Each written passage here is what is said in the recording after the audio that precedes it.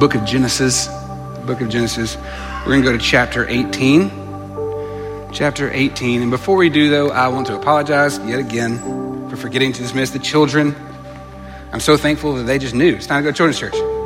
If you are a child among us who would like to go to children's church, I know that Miss Brianna will be happy to take you if you did not make it with the train. And that's my fault. I apologize. We're going to go to the book of Genesis. We're going to be in chapter 18. It'll be on the screen behind me. You can read along with us, or you can just let the word of God wash over you. We hear now the word of the Lord as it comes to us through the book of Genesis. The Lord appeared to Abraham near the great tree of Moreh, while he was sitting at the entrance of his tent in the heat of the day. Abraham looked up and saw 3 men standing nearby. When he saw them, he hurried from the entrance of his tent to meet them and bowed low to the ground. He said, "If I have favor in your eyes, my Lord, do not pass your servant by. Let a little water be brought, and then you may all wash your feet and rest under the tree. Let me get you something to eat so that you can be refreshed, and then go on your way, now that you have come to your servant." "Very well," they answered. "Do as you say." So Abraham hurried into the tent to Sarah. "Quick," he said, "get 3 seahs of the finest flour and knead it and bake some bread." Then he ran to the herd and selected a choice tender calf and gave it to a servant who hurried to prepare it. He then brought some curds and milk and the calf that had been prepared, and they set before them. While they ate, he stood near them under the tree. "Where is your wife, Sarah?" they asked him. "There, in the tent," he said. Then one of them said, "I will surely return to you about this time next year, and Sarah, your wife, will have a son." Now Sarah was listening at the entrance to the tent, which was behind him. Abraham and Sarah were already very old, and Sarah was past the age of childbearing. So Sarah laughed to herself as she thought, "After I am worn out and my Lord is old, will I now have this pleasure?" And then the Lord said to Abraham, "Why did Sarah laugh and say, 'Will I really have a child now that I'm old?' Is anything too hard for the Lord? I will return to you at the appointed time next year, and Sarah will have a son." Sarah was afraid, so she lied and said, "I did not laugh." But he said, "Yes, you did. You did laugh." When the men got up to leave, they looked down towards Sodom, and Abraham walked along with them to see them on their way. This is the word of God for us, the people of God, and together we say, "Thanks be to God." Before we jump right into our sermon, I've got to grab my iPad because I forgot to charge it last night, so it's been over here charging the whole time. I want to give thanks to Brittany. If you're wondering, you're like, "Oh, I think I've seen her before." She has led worship for our youth ministry the past couple of years, and she's helped out in worship helped with our worship team. Her and her friend Micah are students at the University of Mobile, and so we are so thankful for them being with us. And Brittany hasn't been with us because she was studying abroad in Italy all last semester. And so we are jealous, but glad that you are back. We're glad that you were back with us and so grateful for you. And on this Martin Luther King weekend, it's fun for me. When we realized Christine was going to be out of town, and we realized that a lot of our band is on the youth retreat, I was like, I'll play guitar. So it's a fun, peaceful morning, a chance to be in fellowship together. I give thanks to God for all that we have already experienced and for the word that has been read and now that we will hear proclaimed. So will you pray with me? Lord, we thank you for your word. May it always be a lamp unto our feet and a light unto our path. May the words of my mouth and the meditations of all of our hearts be acceptable in your sight, O Lord, our strength and our Redeemer. And all God's people said, Amen. All right. See, the only problem with playing music on Sunday morning is you got like chords everywhere, and so I'm still resituating. We are in the 3rd week of our series called The Art of Neighboring, where we're looking at what does it mean to be a neighbor. So in our first week, that's what we asked, who is our neighbor? Who are the people to whom we need to be neighboring? But also, what does it mean to be a neighbor? Last week, Sheila helped us think about what does it mean to serve? How are we serving our neighbor? What does it mean to go out and to be servants of the gospel? Because oftentimes we say, we need to serve this, but what does that actually look like and mean? This week, today, I want us to talk about radical hospitality. You might have heard that term before. It's said in a lot of church settings or even in a lot of business practices, radical hospitality. But let's look at what the Bible has to say about this, and then what does it mean for us as a church, okay? So I want to begin with a story from a book called The Orthodox Heretic. It's a book full of parables, and I've just been really enjoying them. There's 33 in there, and they're just different stories. And there's one that starts like this. There's a priest who is beloved by his community. He served at a really old cathedral church in the middle of a downtown area. It was not one of those that still had tons of people going to it on Sunday mornings, but everybody knew this building. Everybody knew this priest. And he was a beloved person in the community. Everyone knew they could go to him for help, for aid. They knew that the church was going to be there for them. He was known to go out of his way to help others. One day, somebody knocked on the door as he was finishing up his work for the day. He opened the door, and there stood a demon. A demon stood at the door. And the demon said, "Will you welcome me in?" And the priest said, "Of course, come in. Everyone is welcome in here." He's welcome in. So the demon goes into the cathedral, goes into the sanctuary, he starts tearing stuff down and knocking over candle holders, and he starts, making a mess, and he's just spitting venom, and just, it's this terrible scene, this wicked scene. And he said, "I'm hungry. Will you give me something to eat?" The priest said, "Of course, sure, yeah. I will give you something to eat. Here you go. Take it, and you can just hang out here, rest if you want. It's cold outside." And so the demon just kept on making a mess, and the priest just went about his business. And then the priest was getting ready to go. He put his coat on, and the demon asked him, "So where are you going?" And he said, "Well, it's time for me to go home. I'm tired. It's time." And the demon said, "Well, I have nowhere to sleep tonight. Can I come with you?" And he said, "Sure. You are welcome to come with me. Please come." And so they journeyed across the street, to his house. It was right there near the church. And the demon went inside with him. And he said, "I'm thirsty. Can you give me something to drink?" And the priest said, "Sure, I'd love to. Here's something to drink. Enjoy it. If you want more, just let me know." And he said, "I have nowhere to lay. Can I use your bed?" And the priest said, "Sure. Please use my bed. Use my bed. Lay here if you would like. Sleep here. I will sleep on the couch." And then the last thing the demon said, "Well, I have one more request of you. I have one more request of you." The demon said, "Will you let me into your heart?" And the priest said, "Sure. You are welcome in my heart. My heart is for you." And the demon at that was so shocked and was so startled that he turned and left, because he truly had nothing he could take from the priest. Because everything the priest had, he gave freely to the other. This is a story, a parable that has deep meaning. It might mean something different for you, but when I hear that story, it challenges the way in which I understand hospitality. A demon is obviously, the pinnacle of enemy. If we think of who are your friends, in our Christian mindset, demon is like the opposite of friend. In this story, it questions about what does it mean to welcome in somebody who is very different from you, to be hospitable to somebody who is a stranger. And it challenges me to ask, are my terms of hospitality conditional? I want us to think about that as we start this morning. When you extend favor, hospitality, grace to somebody else, do you expect something in return? The message of the gospel and the thing we say all the time about Christ is Christ gives grace freely. When we come to this table later on, it is a free gift to you that God gives of himself. But when I think about the way in which I often give of myself or try to do something nice for somebody, there's always in the back of my mind a little, are they going to do something nice for me? Or is this going to help me? Sometimes when I think about hospitality, I want to extend hospitality to people of influence so they'll remember me later on. I want to extend hospitality and kindness to somebody who might be able to offer me something that I don't have. I think that's typically the way we lean when it comes to the idea of giving of ourselves. But this story, this parable, it opens up this priest expected nothing in return.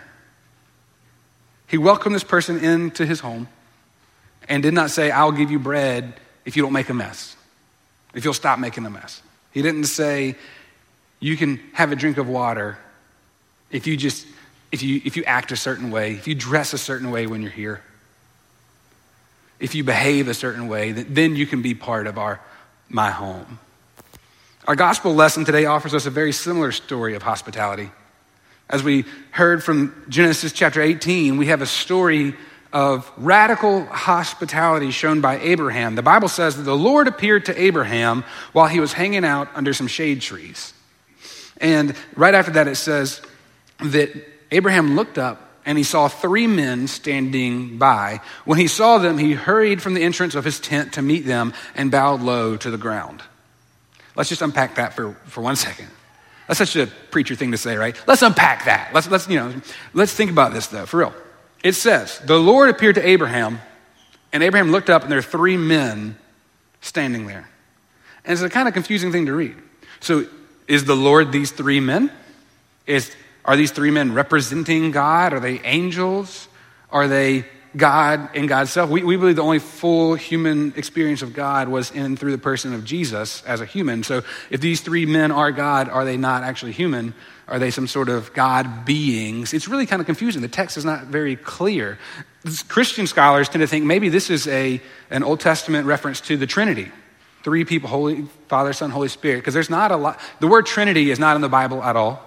Didn't know if you knew that or not, but it's not. We've gotten this concept of Trinity from reading things in the New Testament and some things in the Old Testament. And some people think, well, this might be how the Jewish people understood God as 3 persons, but it's not entirely clear. But what we do know is Abraham sees these people and welcomes them in. Complete strangers that kind of show up out of nowhere. I kind of thought first time I was thinking, well, did Abraham just kind of make these people up? Is he dreaming? But then it says Sarah knew they were there too. Because Sarah made them some bread, Sarah got them a place to stay, and then Sarah heard them speaking. Because one of them said, oh, that's your wife Sarah over there. Yeah, well, next time we're here in 1 year, she's going to have a baby. She's going to have a boy. And Sarah laughed at that. Because I don't know if you remember before in this story, Abraham was promised to be the father of a great nation, have all his descendants, and Sarah couldn't bear a child. And so he had a child through her servant Hagar named Ishmael. And then they went away, and still Sarah was left without children. And so there's this random group of 3 people whom Abraham refers to as Lord. And one of them says, Sarah, you will have a baby in a year's time. And she laughs. And then she's kind of embarrassed about laughing because the guy's like, hey, why did you laugh? She said, I didn't laugh. What, me? I sneezed. I was just sneezing. You heard a sneeze. It wasn't a laugh. And he said, no, you laughed. I know you did. But is there anything too great for the Lord? That's such a good, is there anything too great for the Lord? And then it says that as they're getting ready to go, they got up and Abraham walked them out and went with them as they looked down towards Sodom. The next part of the story is a little more morbid. We'll get to that some other time, but it's about Sodom and Gomorrah and what happened. But at this point in the story, Abraham is experiencing strangers that just show up. And he says, hey, come to my house. Hey, let me welcome you. Hey, let me get you something to eat, something to drink. Come rest before you continue on your journey. Hey, you that I've never met before, let me show you hospitality. Can anyone think of another time in the scripture where hospitality is overemphasized? Is it like a really important part? This is kind of rhetorical. Think in your mind. You can raise your hand if you want. I can't see very well, so I might not be able to call on you. But if you remember, Matthew 25, you remember what Matthew 25 is all about? Jesus said, thank you. He said to his disciples, whenever I was naked, you gave me clothing. Whenever I was hungry, you gave me something to eat. Whenever I was thirsty, you gave me something to drink. And the disciples asked him, Lord, they said, Lord, when did we see you naked and give you something to wear? When did we see you hungry and give you something to eat? When did we see you thirsty and give you something to drink? And he said, when you did it to the least of these, you did it unto me. When you're hospitable to the marginalized, when you're hospitable to those without, when you welcomed those who had no one, you were doing that to me. He didn't say, I was with you when you did that. He didn't say, I was with them when you did that. He said, I was them. When you did that to them, you did that unto me.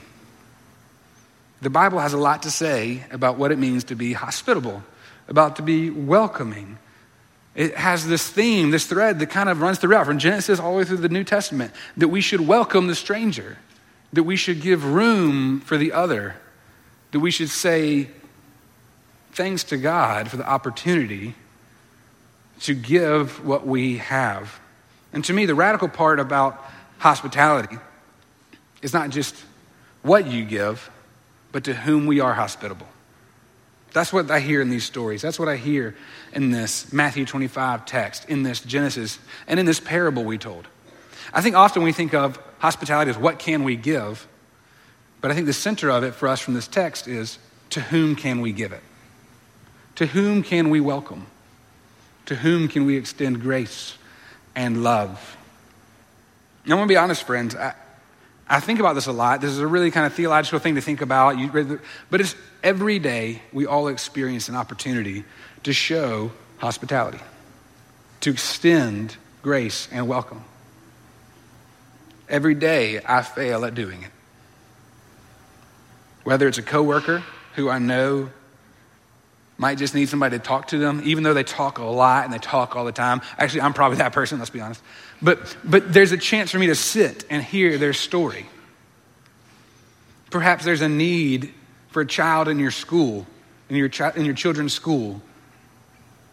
And you're like, I feel like I can get to know those people and maybe help them through this.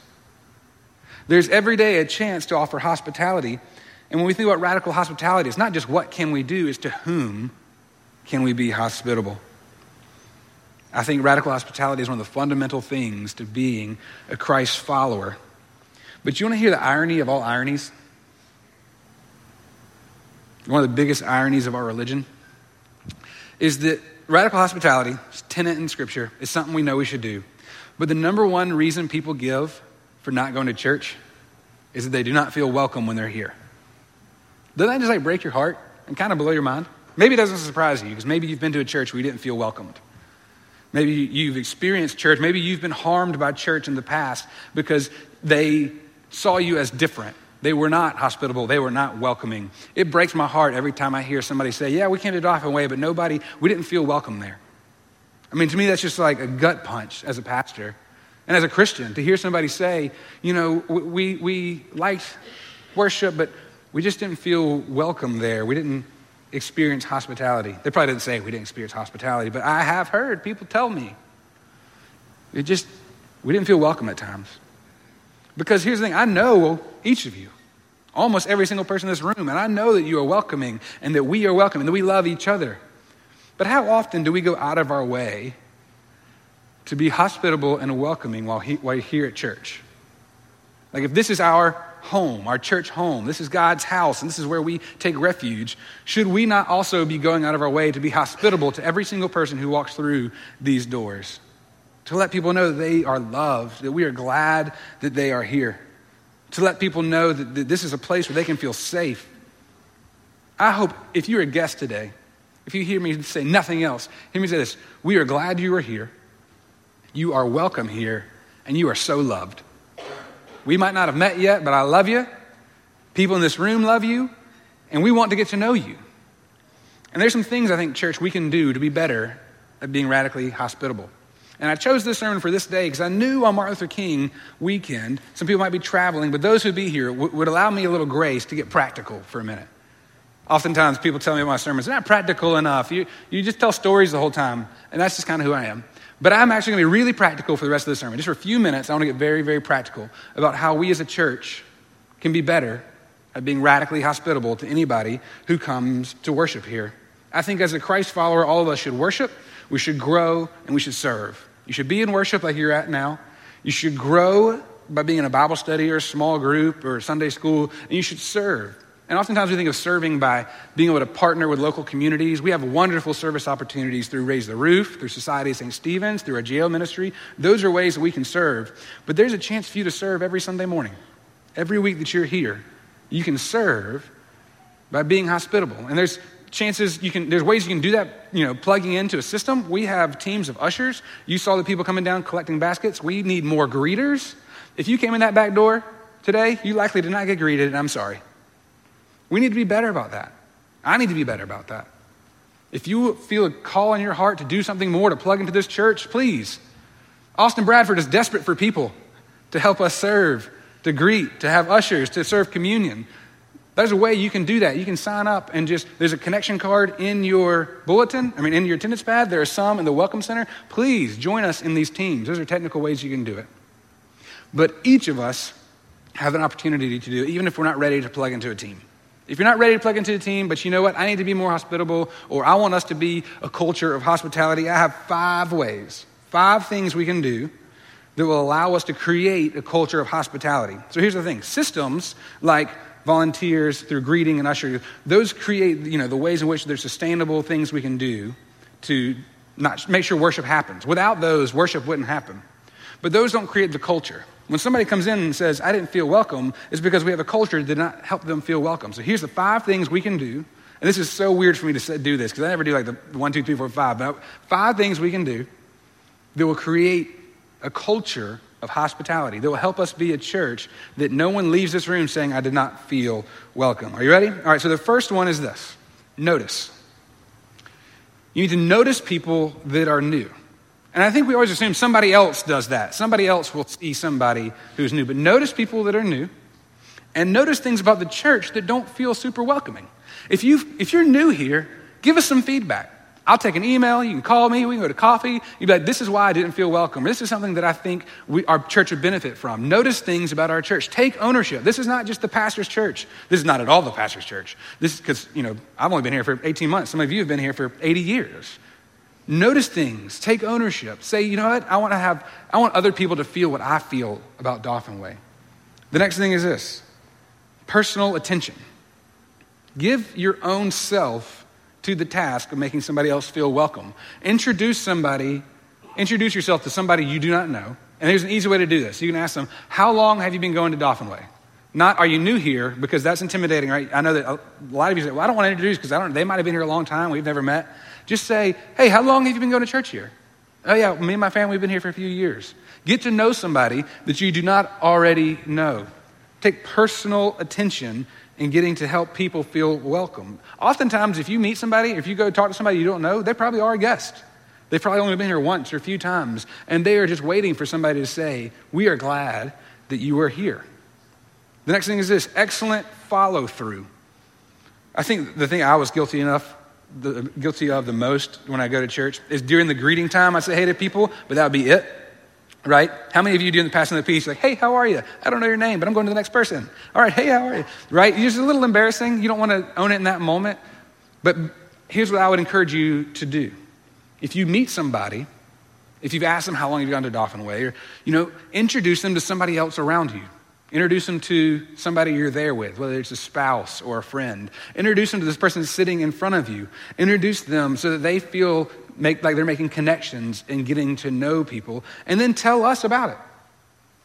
You can send me an email or a text or say, hey, I met this new person. I hope you can reach out to them.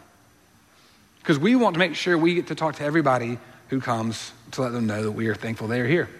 The next thing is this. Next rule, a 10-foot rule. All right? This is how we make it real practical, real easy. Brianna, 10 feet around you, you are responsible for those people, okay? You get to make sure that you know who they are, that you've met them, that you know their names, and that you say, we are glad that you're here. Everybody now has this part of their own process. When you come to worship, I hope that you have a 10-foot rule, all right?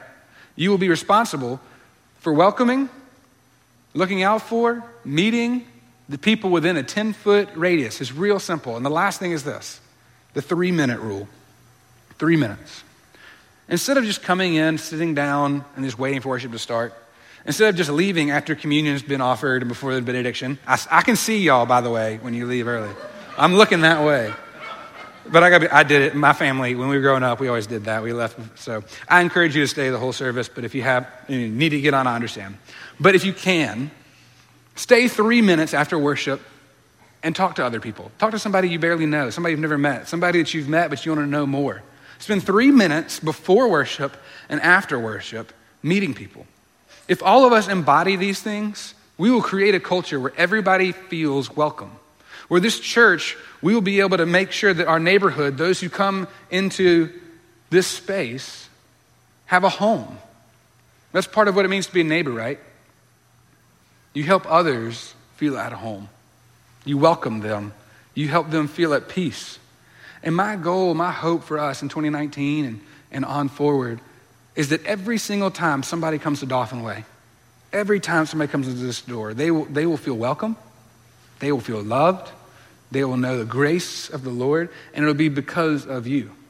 Not just because of people who are paid to be here, but because this is your home. This is where you experience God. This is where your family worships. I hope that you take seriously this covenant you've made as a member of this church, or even as a person who regularly attends this church, to say, I want everybody else to feel the love I felt here. I want everybody else to experience Christ, the love of Christ as I have experienced it. So that's my practical sermon for us today, right? We saw in the scripture, we heard these stories of radical hospitality, and here's a very tangible way. I try my best to be as tangible as possible that we can all live this out. And I pray that we will be a church that does this together. Will you pray with me as we prepare to come to the Lord's table? Gracious and loving God, forgive us when we have failed to be a neighbor to those in need. Forgive us when we have not heard the cry of the needy. Forgive us when we have been self-absorbed and not seen the other person, the person who is hurting, the person who is lonely. Help us to be more like you. Free us for joyful obedience to you, Jesus Christ, our Lord. All honor and glory is yours now and forever. Amen. At this time, I'm going to invite our communion stewards forward.